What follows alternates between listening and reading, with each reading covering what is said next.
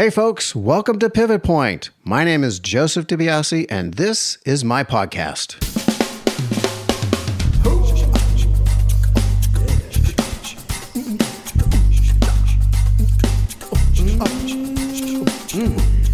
Welcome back, everybody. Pivot Point today. Another Pivot Point episode. Second of the year. And I just have to say, what in the hell was that about last week at the Capitol? Now, this is not a political show. We're not going to go there. I'm not going to spend a whole lot of time on it. But what in the hell was that? I think we all know what that was. But I can't wrap my head around it. Never in my life have I thought I would see a day where rioters would attack the Capitol, it being undefended the way it was, and these rioters had a noose, bombs, zip ties, weapons. What in the hell?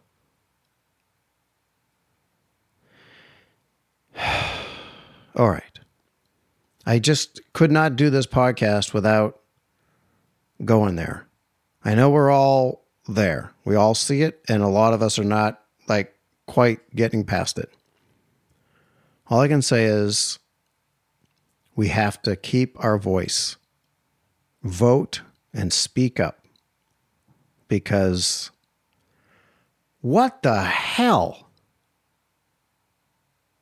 All right. So, do you remember last week I was telling you about the show that I've been on? And I've been talking about it for, a month or so, maybe more. So we started our dub today, and we are on a 2-week dub, and we don't have score yet. Now, that's not entirely unusual. I've been on projects before where the score gets flown in at the very end.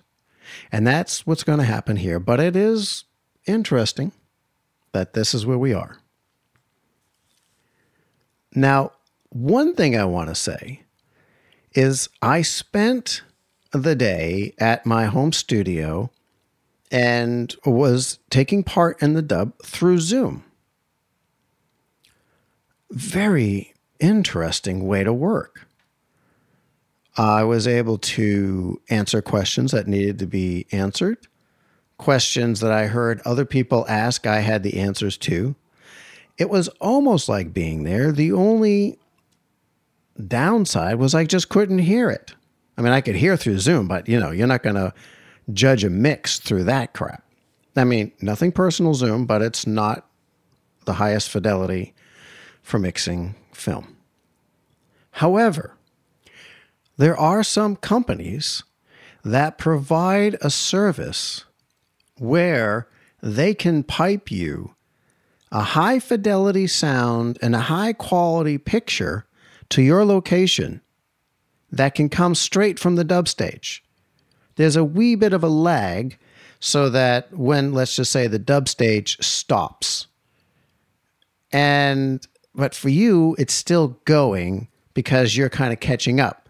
But that's not a big deal. You're hearing high fidelity with high quality, and if you have to wait, 3 seconds, 5 seconds, what's the big deal? Now, of course, that's going to cost X amount of dollars per day, but if the production wants to pony it up, people can, and I shouldn't say people, key personnel can partake in the dub from all over the world. That's amazing. I don't know. I think a lot more people are going to take advantage of this. And I got to say, it was more than convenient to work from home. Now, tomorrow, I'm going to go to the stage in the afternoon. I'll work from home in the morning. At the lunch break, I'll have lunch, and then I'll zip up to the stage. And this is mainly because of the COVID protocol. And I don't really mind spending a couple hours there, but I don't want to spend a full day there. And so this is how we're handling it. I know. I mean, really, does it take 3 hours, 2 hours, 1 minute to catch COVID? So apparently there are high-level protocols going on, and that makes me feel a whole lot better. Plus, I'm going to have a mask. Actually, I'm going to double mask with a shield, lots of hand sanitizer, and maybe I'll be wearing gloves. Just as long as I can hear and see, right? What kind of world are we living in today? Oh my gosh. Okay. Today's guest is the wonderful Sally Bolt. Sally is a music editor. You know that movie Soul? Have you seen it yet? That animation movie? She's the music editor on that film. And that film has score, it has jazz, and it has live performance. I mean, all right, it's an animation, but it's live performance. And pulling all of that music together from different types of genres, that's a gig. So today you're going to hear her story. You're going to hear how she got started, where she grew up, how she grew up. You know, the typical things you hear on Pivot Point. But what's interesting to me is that so many of us, as we hit that young adult stage and we go off to college, we have a little bit of an idea of what we want to do. But many of us don't always end up doing that. Life and circumstance come together and bring us to a direction. And you're going to hear that about Sally's life. It rings so true to so many of us. And even in the middle of her career, she took time off and pursued something else and then went back into it, which rang really true for me because, as you know, I did something similar. All right, let's get to it. Sally Bolt and I talking about her pivot points.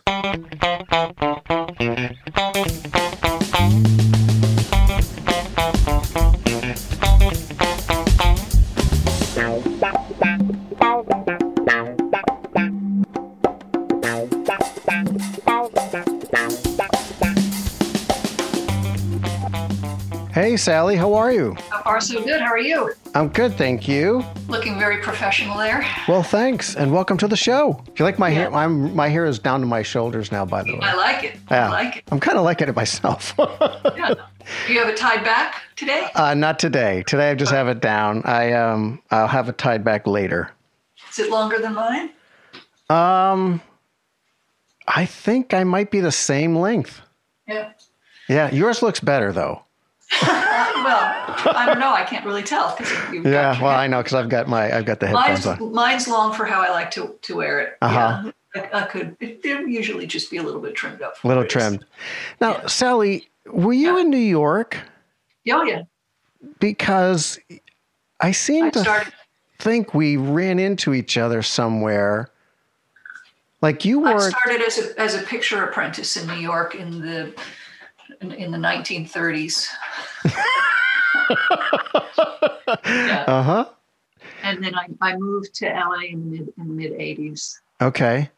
As a picture assistant, and then shortly after started music editing. Wow. And then I've gone to New York here and there on shows, uh-huh. but I haven't lived in New York since then. And you're from New York? Yeah. Okay. Manhattan? Born in New York Hospital. Okay. When I was little, we moved to Englewood, New Jersey, which is 2 towns over the George Washington Bridge. Yeah. Okay. And so growing up in New York, was your family in the arts? Yeah. My mother had been an actress, and then she was in live television production. And my father was, I suppose, briefly in the arts. He was a ghost writer for a soap opera called Love of Life. Uh-huh. For a little while. And he was a writer. He did mostly corporate writing. So, but that was the only kind of thing squarely on the entertainment side. So my mother had been an actress until she was in live television production, and then stopped working to have kids and never really got back into it. But she played the piano, and so we, just kind of as a hobby. And she was very good, actually. But so we had a piano in the house. Oh, nice. Yeah. And did you play?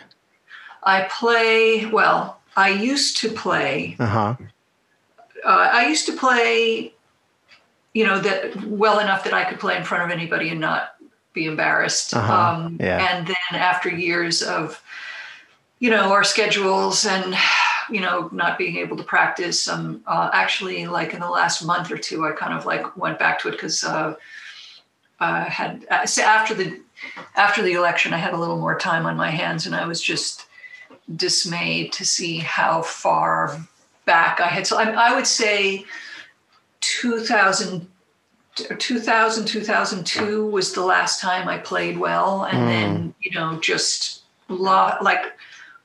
I used to be able to play my scales at 122 beats per minute. And I've worked my way up from 72 to 80. This week I'm at 80. I mean, good for you.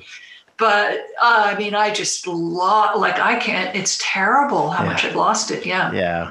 Well, it's like anything, if we don't use it, the dexterity goes, the muscle memory goes, the internal timing, I was surprised how much I had lost it. And I also used to play flute. No kidding. Really well. My teacher thought I was conservatory bound, but, then I hadn't played flute. I thought I would always be able to play, and I just couldn't believe how far down that's gone. Yeah. So when you were a kid, then you were quite into music. If you were a pianist and playing flute, were you into any other arts while you were growing up? No, and I don't think I knew I was into music until I was a little bit older. Like my mother made us take piano lessons. Me and my brother was 2 years older than me. And Michael, he didn't really like piano. So my parents got him onto classical guitar, and he quit that after a while. And I quit as well. And in fourth grade, we were allowed to join the band. And my neighbors were a year and 2 years older than me. They were all playing flute. So I'm like, well, I'll play flute. And it was just sort of something that I did. And I was good at it. And I guess I had a little bit of an OCD personality even then. So I practiced. And then at a certain point, in high school, I was I listened to a lot of music, and at a certain point I realized, I really do like music. And then I decided I wanted to play piano as well. So for a while I was playing both of them sort of through college. And then I started out in college as pre-med, which is kind of what my parents wanted me to do. But then I quickly realized that my heart was not in that. And I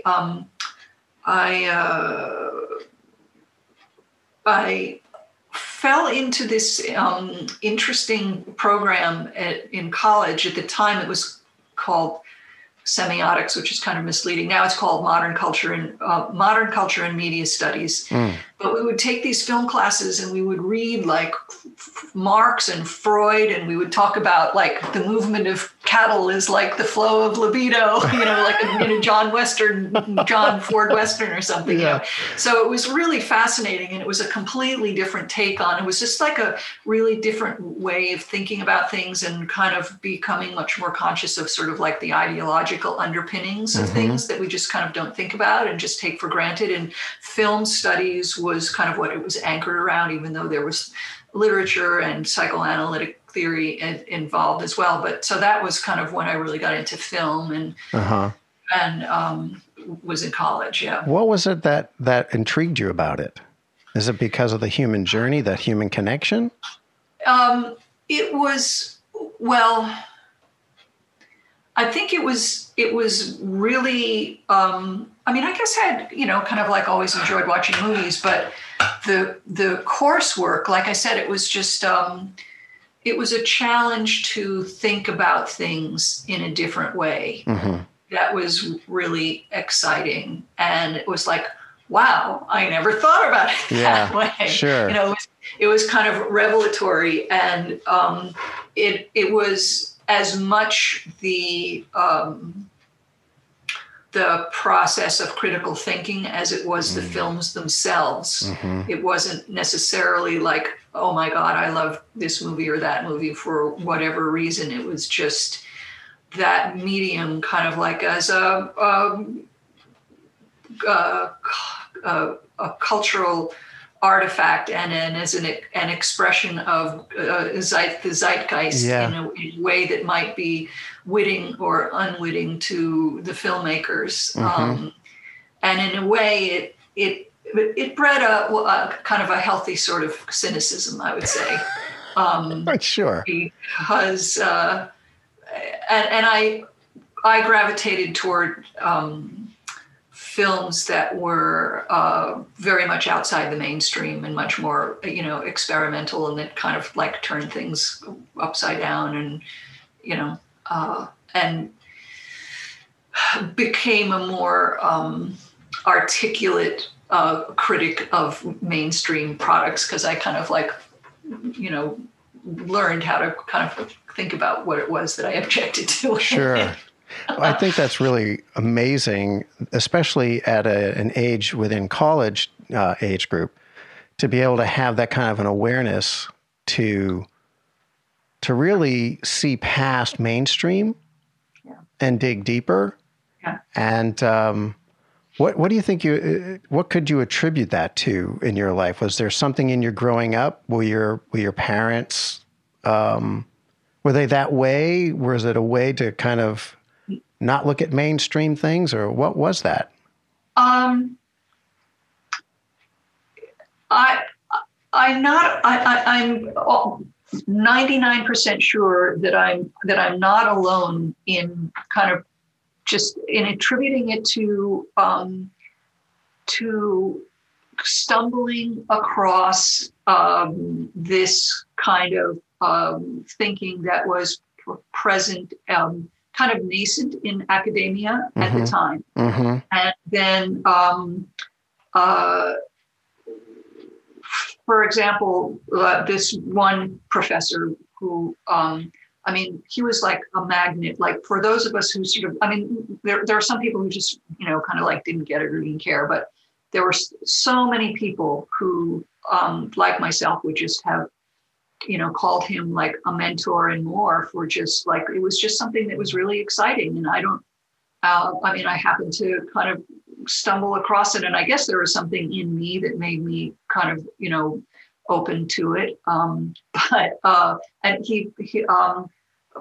bunch of us learned recently that he passed away at the end of August, and there's going to be a Zoom memorial for him in early January. And there's just like a huge number of people from like, you know, who we taught like for years who kind of feel the same way. So he chaired the department, he founded the department and kind of like developed the syllabus for it.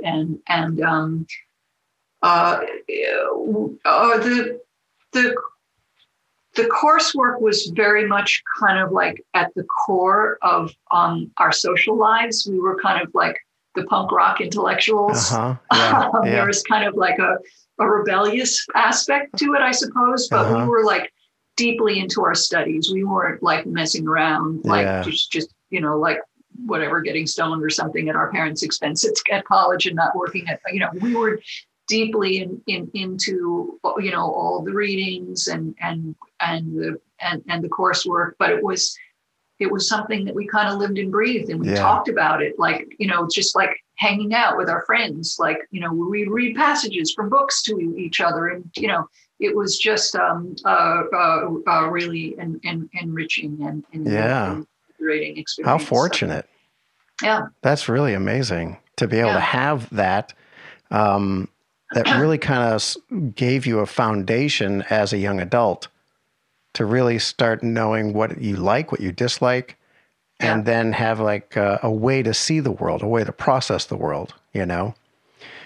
So when you were done with college, it sounds to me like you may have wanted to go into that kind of thinking, like psychological, dig deeper. How did you get into film, and why picture when you had music? What was like, tell me more about your life at that point. What was happening there for you? Well, when I finished college, I didn't know exactly what I wanted to do, except that I wanted to do something in film. And so I moved back to New York, and my sister lived in the city and was just getting divorced from her husband, and they had a kid, and she had an extra room, and offered me a situation where I could live with her and help take care of my nephew a couple of days a week. And because she had to go to school, and it's actually sort of part of the story. She had to be out of the house before it was time to take him to daycare in the morning. Right. So it was an amicable separation in her. So I moved in, and her ex-husband said, "Oh, there's these people," because he owned the rest of the building, and he owned the brownstone across the street. And he said, "There are these people, they're just moving in upstairs and across the street, and they're making a movie, and maybe they need some help. I'll introduce you." And so it was a Paramount feature of found footage rather than filmed. It was called, it came from Hollywood, and it was like clips of like B horror movies.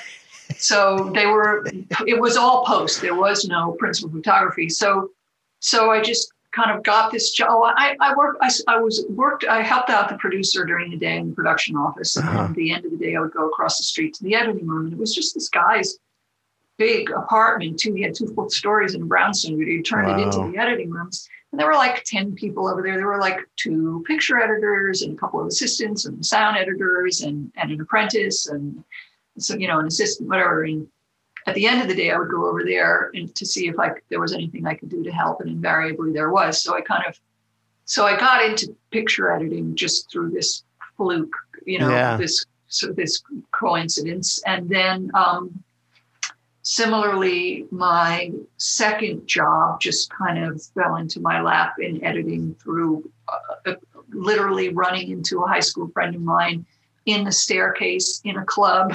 Wow. Hey, what are you doing? I told him, he said, "Oh, my mother's making this movie and she needs an assistant editor." Oh, okay.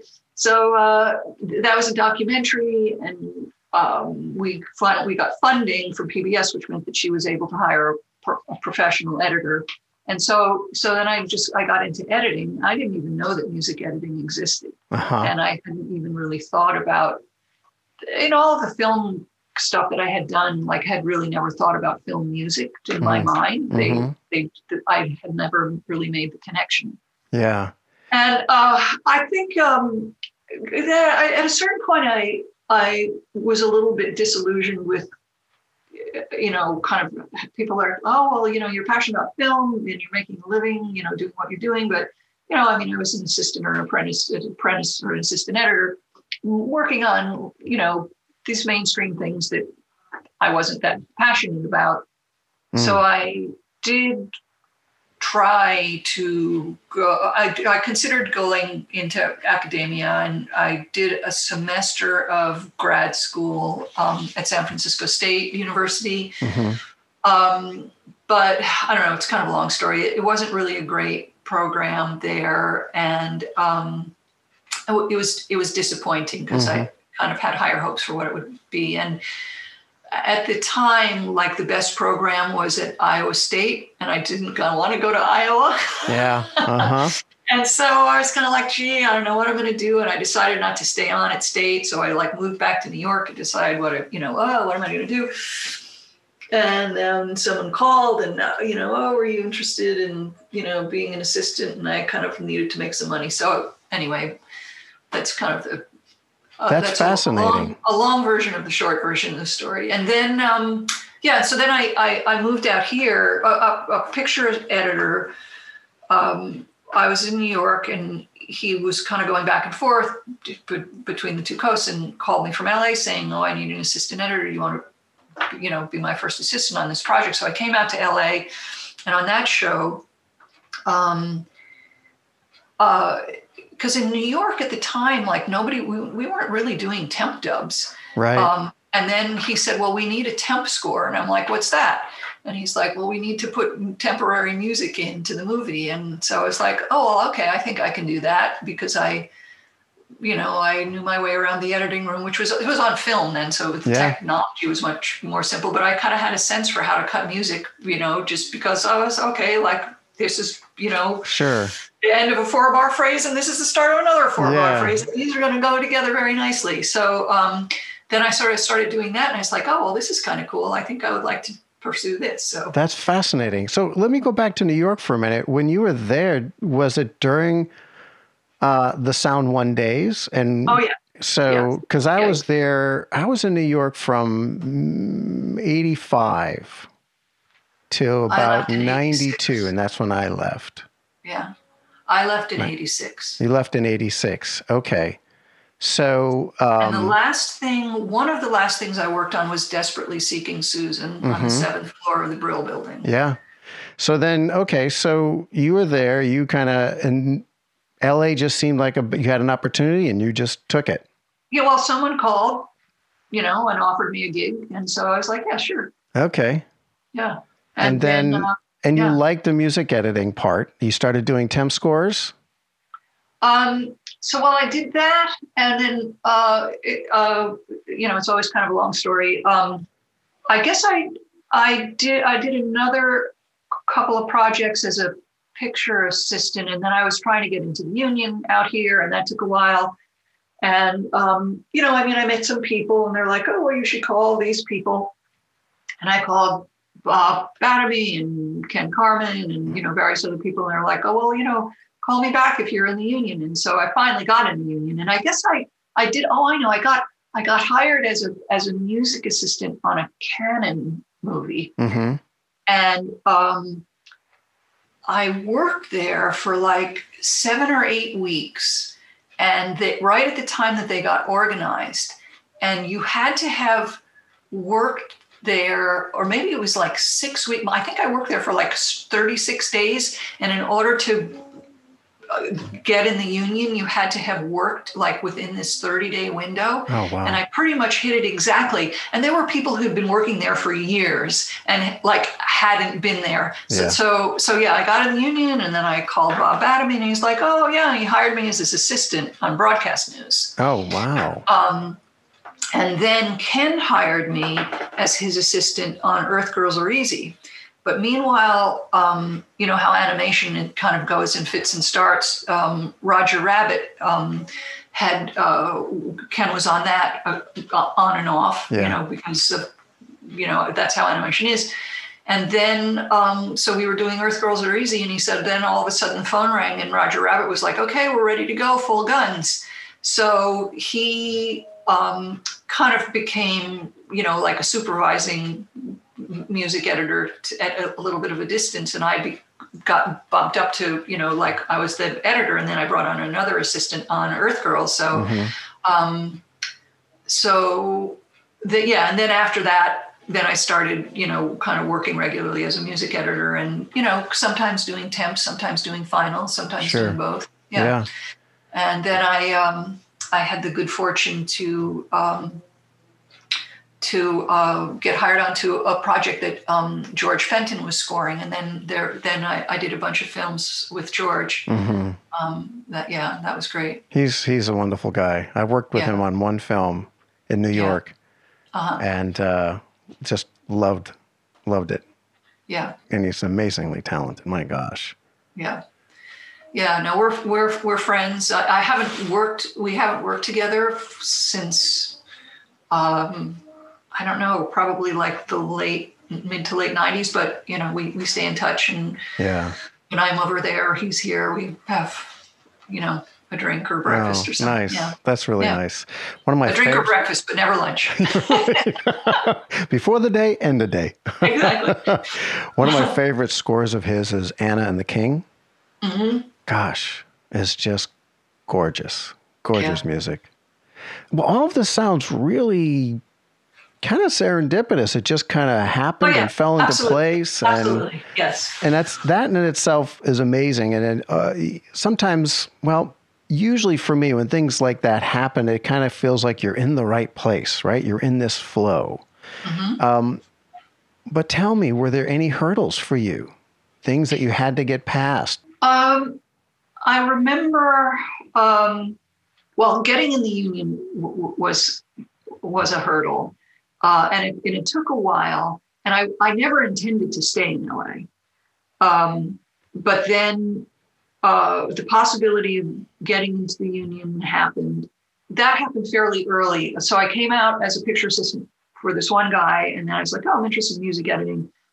So I got hired on this Canon thing. And then they're like, okay, you're going to get in the union, but it's going to take a little while. And I sort of thought, well, I should stick around while that happens. I shouldn't leave LA yet. And then I should, even though they tell me I'm in the union, I should wait and actually do one union film before I go back to New York. Yeah. So I did some other non-union maybe picture work, I guess. And then I was like, then I got hired onto broadcast news. I'm like, okay, great. Like now I've got like this union film under my belt. So I know I can always come back to LA if I want to. And then, offers started coming, and I just and at the time, which was, late 80s, early 90s, it was really slow in New York. Yeah. And so I just I figured, well, I might as well stay a little longer, and then a little longer turned into almost forever. And so that was one hurdle. And then I remember there was a time when I had worked like a year without stopping, without like anything except maybe a weekend off. And I was like, I got to take some time. And I remember, I don't know, I got someone called and, hey, are you available? And I'm like, I've got to take a little time off. And then things got really slow in LA, and my phone did not ring for like 5 or 6 months, and I was kind of freaking out. Uh-huh. And I don't remember when that was, early 90s, I think. But before that, I always thought in between jobs, you'd always get a little nervous. Sure. And then I thought at that time, I'm like, don't worry about it. You always get worried in between jobs, and then the phone rings and you realize that it was unnecessary to worry. So this time I'm not going to worry. And I didn't worry, and there was no calls. So after that, I thought, okay, I better worry in between. And I better be neurotic, because the neurosis is clearly what is bringing the work. That one time that I was relaxed about it just did not work out. That's the takeaway, is it? Yeah. That's great. Yeah. And then there was a time when I kind of felt like, I mentioned that I had never intended to stay in LA, and I would go to New York or I would go to London, and then I never really embraced LA. Mm-hmm. And but I thought, well, if I move back to either of those places, again, like New York, the rates at the time were a lot lower. There wasn't as much work, and the rent was twice as much. So I'm going to go to New York. I'm going to work for half the pay for half the year and have twice the rent. Mm-hmm. So if I want to leave LA, I thought I've got to figure out something else to do. Yeah. And I didn't really know what I wanted to do. So I went to business school back east for 2 years. And I just thought, well, by serendipity, I'll figure out in that period of time what I do want to do. And I got it. And then I finished in the year 2000, which was like the .com bust. Mm-hmm. And I had, like many of my classmates, I had an offer rescinded from a high-tech startup that was it was probably too early, and they didn't succeed, but, they were like into music streaming stuff. And then I worked at another high-tech startup where my background might have been relevant. They were doing highly efficient, highly secure, distributed network storage. And so, if you want to do encryption, it kind of takes a hit on the efficiency, but they kind of had a secret sauce for that.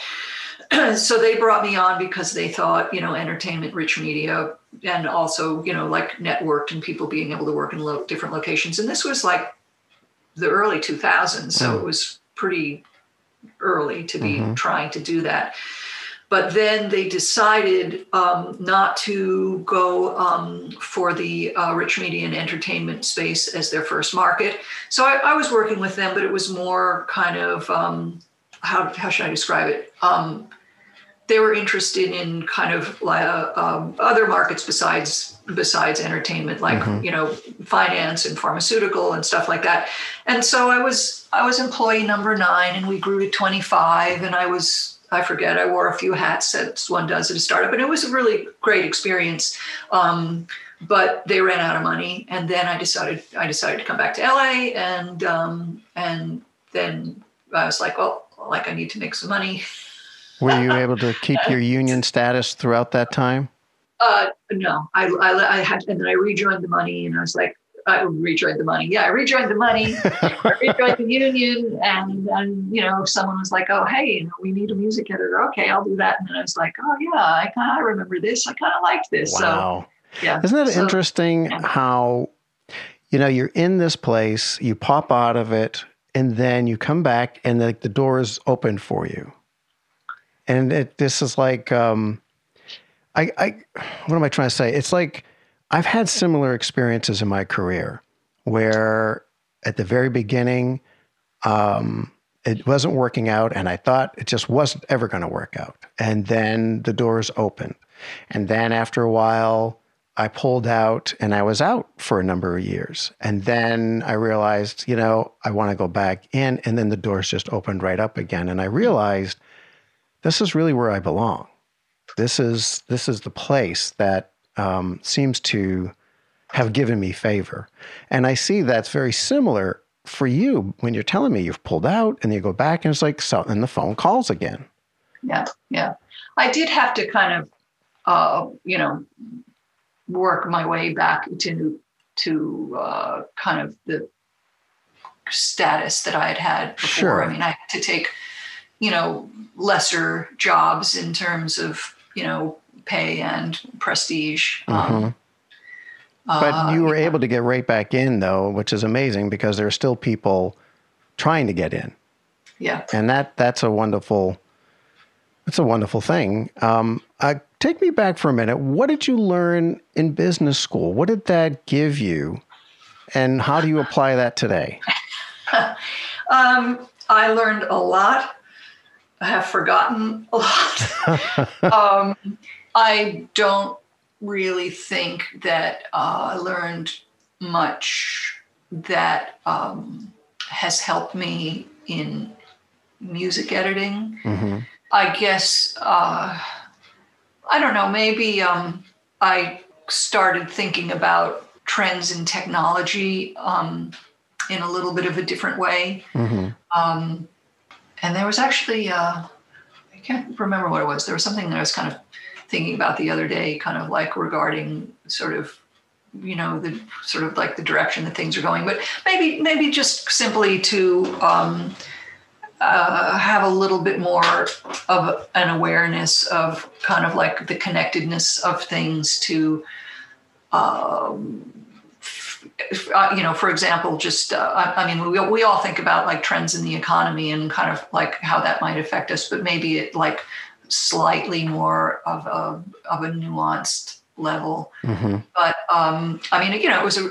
it was a really terrific experience, and I met a lot of incredible people and had, I don't regret it. It was great. And I needed to kind of step away for a while. I needed to get out of LA. Yeah. Yeah. But it's not like it's done that much for me in your career now. In music editing. Yeah. Every part of our life has an experience, and I think that feeds into us and who we are and shapes us and how we perceive life, much like what you're talking about in your earlier days. And I was just curious of what the business school did for you and how you see, how it affects your life. When you were working as an assistant, was it tough to become an editor? Well, that was the thing I think on the picture side at the time, yes. And so, just this remarkable thing happened that Ken hired me as his assistant on Earth Girls Are Easy, and he had to go do something else. And so then I was a music editor. And that was just my third. So I had officially been an assistant. I had cut music on this one thing as a picture assistant, and then I was a music assistant for a few weeks on this little Canon movie, and then with Bob for quite a while on Broadcast News, and then I had not been a music assistant for very long before I became an editor, and I think it was, I don't know how much longer it would have taken, but Bob and Ken were very generous with their assistants. I know that if their phone rang and they were busy, they would, they've done that with their assistants. Well, I'm not available, but so-and-so is. So, I was fortunate to meet up with them. But yeah, that was pretty lucky. Mm-hmm. And today we don't really have assistants anymore. The budgets don't allow for it. As you were saying a minute ago about that I came back and I was able to get back into it relatively easy. And there's some people who still haven't been able to get into it. There's hardly anybody works with assistants anymore. Yeah. And so that was the way that, most people got in. I think some people, and now a little bit less so, I think some people got in by being a tech at first at Modern Music and now Formosa Music Group. But that was when they had two people, because Andy, was happy just, holding that position. But I think there have been a number of people like Lisa Jaime and Ryan Rubin and Jason Reuter, to think of just a few. They started as techs and, then were hired as assistants and then, became music editors. But that's a really particular situation, that job. And now, like I said, there's just Andy. There for a while there were two people, but they cut it back to one. So I don't know how people. Yeah. And even if they're lucky enough to get a job, where do they learn the sensibilities? Right. I would assume, and you tell me, that while you were working with Ken and Bob, that you got to learn sensibilities. Like, I would imagine they were teaching you how music really works in a film. Yeah, absolutely. I know that you're interviewing me, but I'm curious to know more about you. What would you like to know? Well, so are you're from New York? No, I'm actually from Boston. Oh, okay. Massachusetts. And but my career, when I graduated from Berklee College of Music, I came out to LA. Like everybody, here I am, and wanted to. I graduated with a composition degree, film composition degree, and with a minor. To have minors wasn't official, but we learned music editing. And back then, of course, it was on film, and worked with moviolas and Steenbecks or flatbed moviolas. And after a number of years, it just didn't work. I couldn't get jobs. I couldn't get into the union, and I couldn't get scoring jobs. And after about 3 years, I left. I had a child, so I had a daughter. And after about a year, I was working at an architectural firm, running blueprints in Burbank. So I lived in Glendale. No, it was actually in Glendale, and I lived in Glendale. And trying to take meetings for jobs when I could and that kind of stuff. And I had a number of people trying to help me. It was really great, but the doors were not opening. And I left and went back to Massachusetts and had no idea what I was going to do, and started teaching at Berklee. Go on. And then got a phone call from New York for a TV show, and they got my name from, it was a Paramount show, and they got my name from one of the people at Paramount that I used to meet with periodically. I was that guy that would take an empty film can, go and say, I have a delivery, and go meet with the music people. And you could do that back then.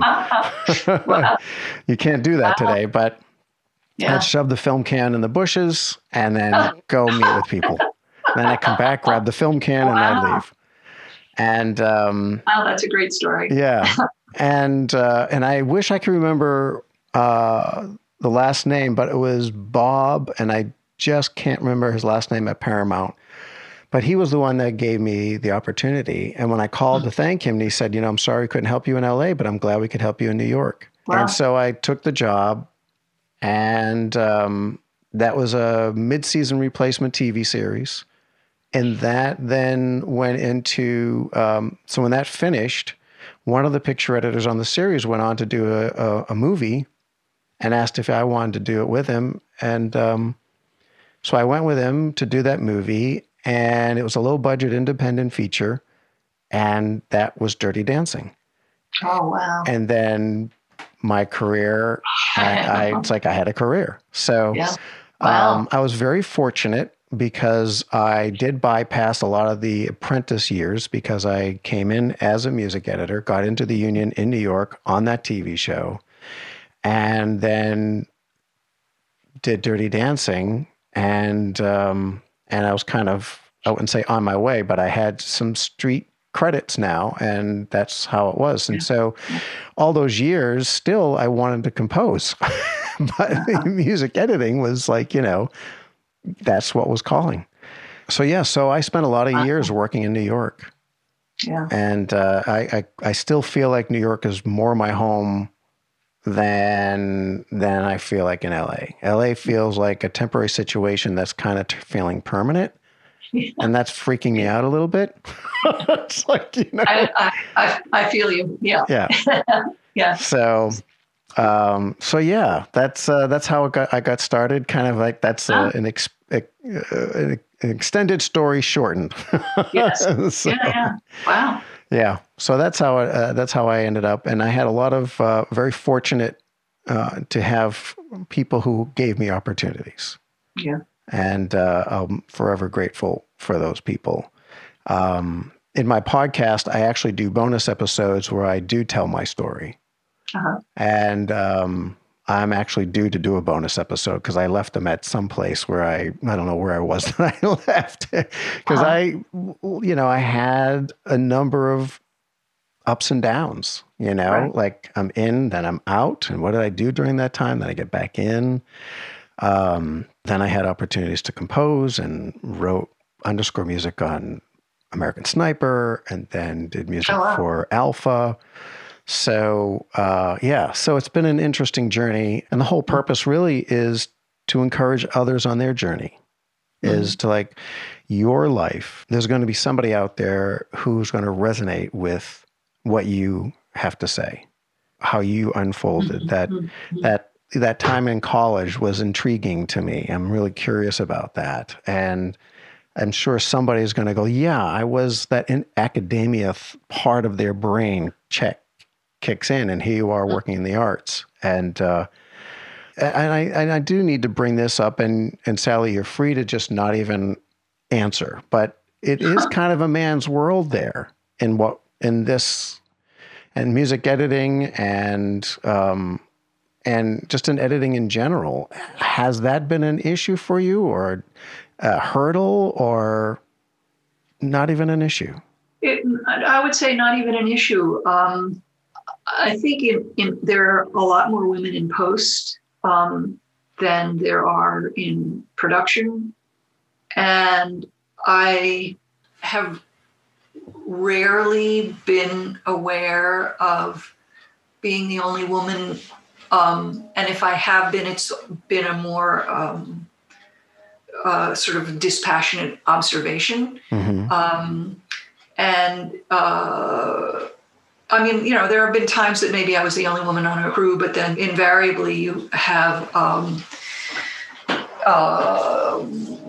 exposure during the course of any project to people, outside of just sort of like the post-production crew. So, it never occurred to me. My first project, the first thing I got hired on from the upstairs and across the street neighbors, one of the picture editors was a woman.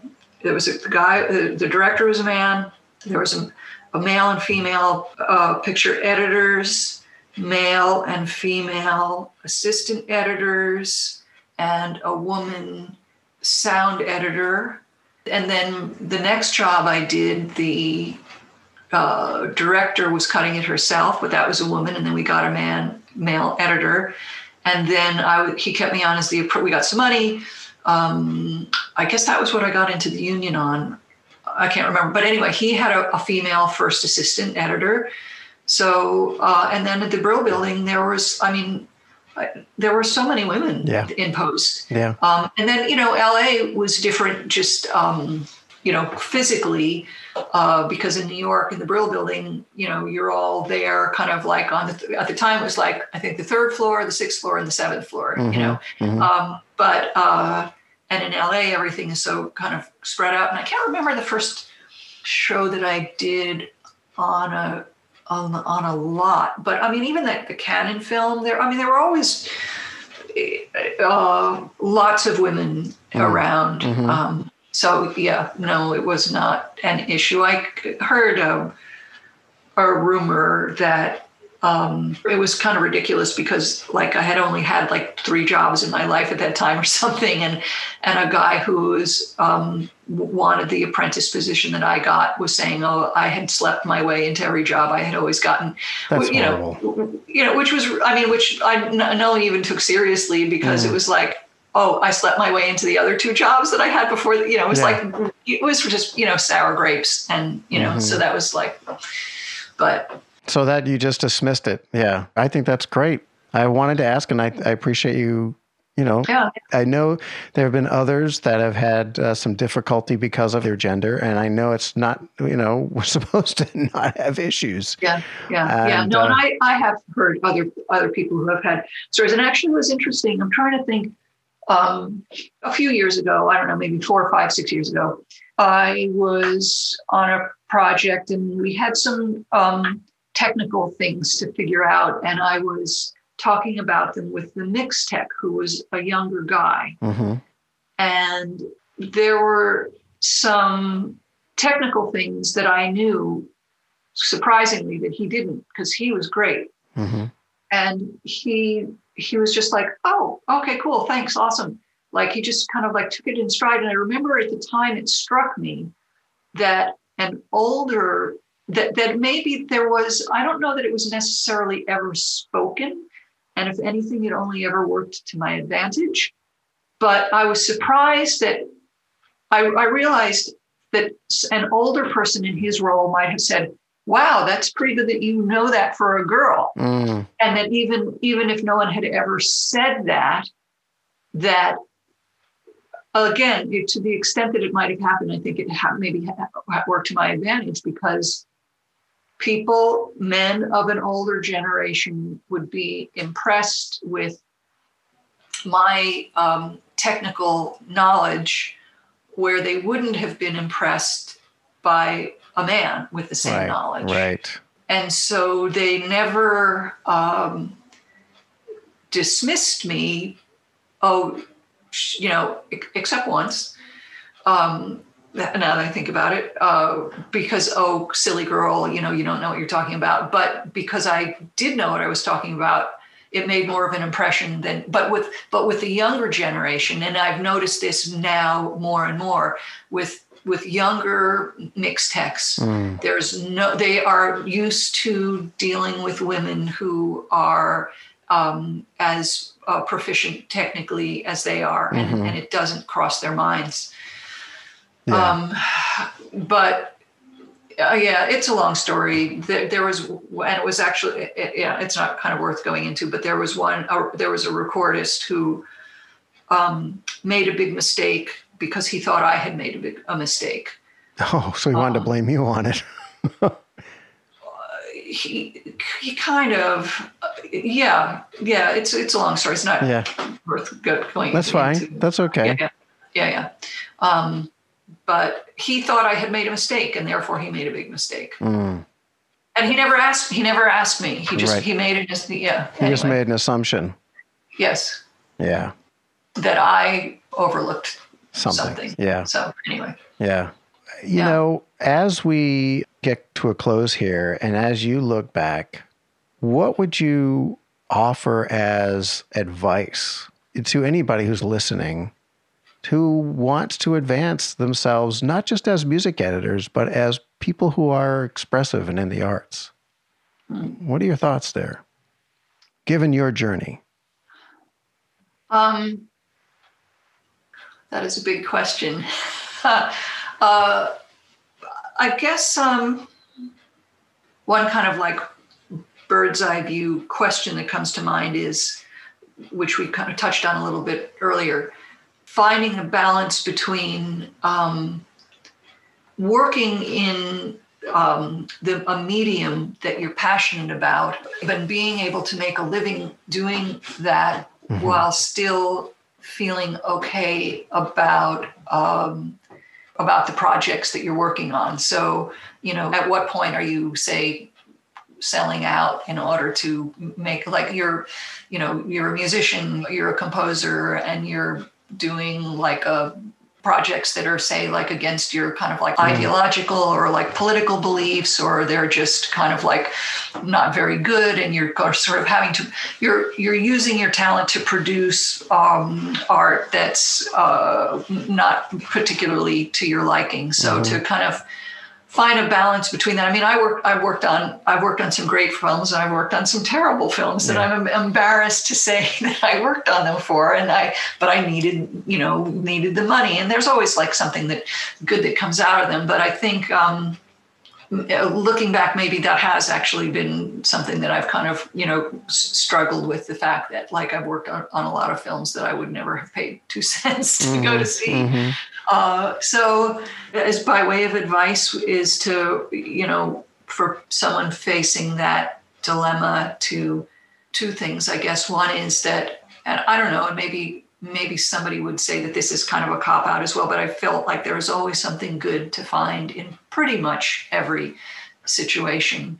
One of the things that I love about what we do is the people and the relationships, and you're kind of in the trenches with people, and you kind of form these great bonds, and people come and go in our lives. People who we love come and go in our lives. You can't kind of like keep in touch with everyone, and then maybe you'll kind of like cross paths with them again down the road. But so there's that, and then there's also just finding to try to remember to kind of like find a kind of equilibrium, and if you feel like something is lacking in one part of your life or your world or your work, to cultivate something else that's going to balance that. That's really good advice, and it's something that, based on your story, I can see you've done that. Well, yes, I've tried, and also with our schedules, it's often really hard to if you're working 10, 11, 12 hours a day, you can't take that cooking class once a week at 6 o'clock, or, like I've planned a vacation and, our schedule has been extended by 2 weeks, like those plane tickets. So, I think that it's actually, a challenge of our work, and to sort of like, I don't have the answer, but to sort of like be mindful of, to try and keep things in perspective, and to make an effort to see like, okay, this is what's happening, and I need to find a strategy to kind of keep it in perspective. So make an adjustment as you go. Yeah, and then the other thing I'll just say quickly, it's just kind of come to mind. There have been times when when I'm in between jobs, and you always kind of like find stuff to do, but it's funny, like, and then you're like, okay, well, I'm ready to work. And, there's only so much that you can do at home. Like you need a project in order to, be a music editor. And so to like not sort of have that, define your identity. And after, I actually decided the day after Election Day in 2016 that if I wasn't working in October of 2020, I decided that whoever was running against Donald Trump, I was going to work on their campaign. And as it happened, I finished a project right around Labor Day. And then I was like, okay, now I'm going to do this, because I was just going out of my mind.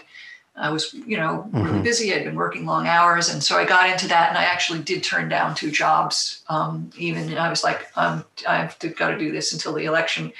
I think it's helped me and so, yes, now I haven't worked since Labor Day, and, so I'm ready to get back to work. I, kind of need to work, but putting myself so wholeheartedly into something else that was very rewarding helped me not have that feeling of having my whole identity being married to work. In other words, the feeling of like, who am I? If I'm not working, I don't know who I am. And then having something else that I could really roll my sleeves up and, get my hands dirty in, has helped with yes, I'm ready and willing, happy to get back to work, but I don't feel like I don't know who I am if I'm not working. So. Yeah, that's really wonderful to bring that up, because I think a lot of us find our identity in what we do. Yeah. And our jobs are so all-encompassing that it's easy to lose your identity and to make it about your credits. And in living in Hollywood, it's everywhere. Like in New York, one of the things that I loved about working in New York is that, you work really hard, but there are other things that are going on in the city. Yeah. That it just wasn't about the movie machine. Right. And so you could find life. Exactly. And here it's harder. You have to get out of town. You have to find something else. Like that's for us anyway. We have to, at least twice a year get out of town. Yeah. And in New York, you would have way more friends who weren't in the industry. Yeah. And you go to a cocktail party here and like, oh, what are you working on? What do you do? What do you do? And in New York, no, you just sort of like get into sort of like ideas and things, or, like nobody asks you like, what do you do? It's like, oh, did you see this, or have you read that? Or like, oh, I heard, Yeah. Yeah. Yeah. I miss that fullness, that roundedness of life. Yeah. Yeah. That was offered, because you're absolutely right. You go to anything here, cocktail party, or it's usually with colleagues or people that you don't know and you're meeting, and it does become, oh, what do you do? And it just bumps up against status all the time. Yeah. And of course, what does that do to you? That makes you start going, well, what is my status? Who am I? You know what I mean? And it's like, you don't want to look at that. I just want to meet somebody and talk about something that's, other than. Right. So that's really great advice. And I love that you do that you're doing that for yourself. That's really smart, to pull back and do something different that's fulfilling. Yeah. Sally, thank you for taking your time and spending it with me. And I look forward to the day that we can actually not do Zoom and we can talk further. Well, certainly by the holiday party next year, and maybe there'll be a summer once we're all vaccinated and herd immunity and whatever. Right. I'm sure that there'll be some in-person gatherings that people will flock to. Yeah. I look forward to those days. To do it. Yeah. Yeah. Right, great. Great. Terrific. All right. Thank you, Sally. Thank you. All right. We'll talk soon. All right. Okay. All right. Bye. See ya. So many times at the end of a pivot point, I want to go and dig deeper into people's journeys. Don't ask me why. But I'm not going to do that with this. What I am going to say is, my brother told me this story once. He read a book about this multi-million-dollar television studio that was run by a nun. And this nun was interviewed, and they asked her, how did a nun ever get to be running a multi-million-dollar television studio? And her answer was, I just walked through the doors that were opened for me. Isn't that the way life can be? I just think that it provides us opportunities. And of course, if it's not the right door, you can always go back. And that's what Sally's pivot points were like for me. All right, next week on the show is going to be a Jedi. Now, it's not like those high-profile Jedis that you automatically think about. And I have to say, It's almost a done deal. Just a couple of more things to iron out, but I feel good about it. All right, remember, if she's doing it, why not you?